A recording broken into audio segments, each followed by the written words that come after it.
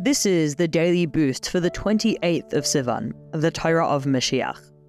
At liberty to learn. Today marks the day that the Rebbe first arrived in America.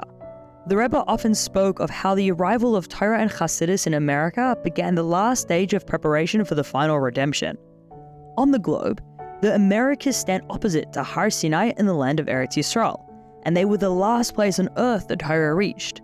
Yet, America became a godly place, thriving with Torah study and acts of goodness and kindness.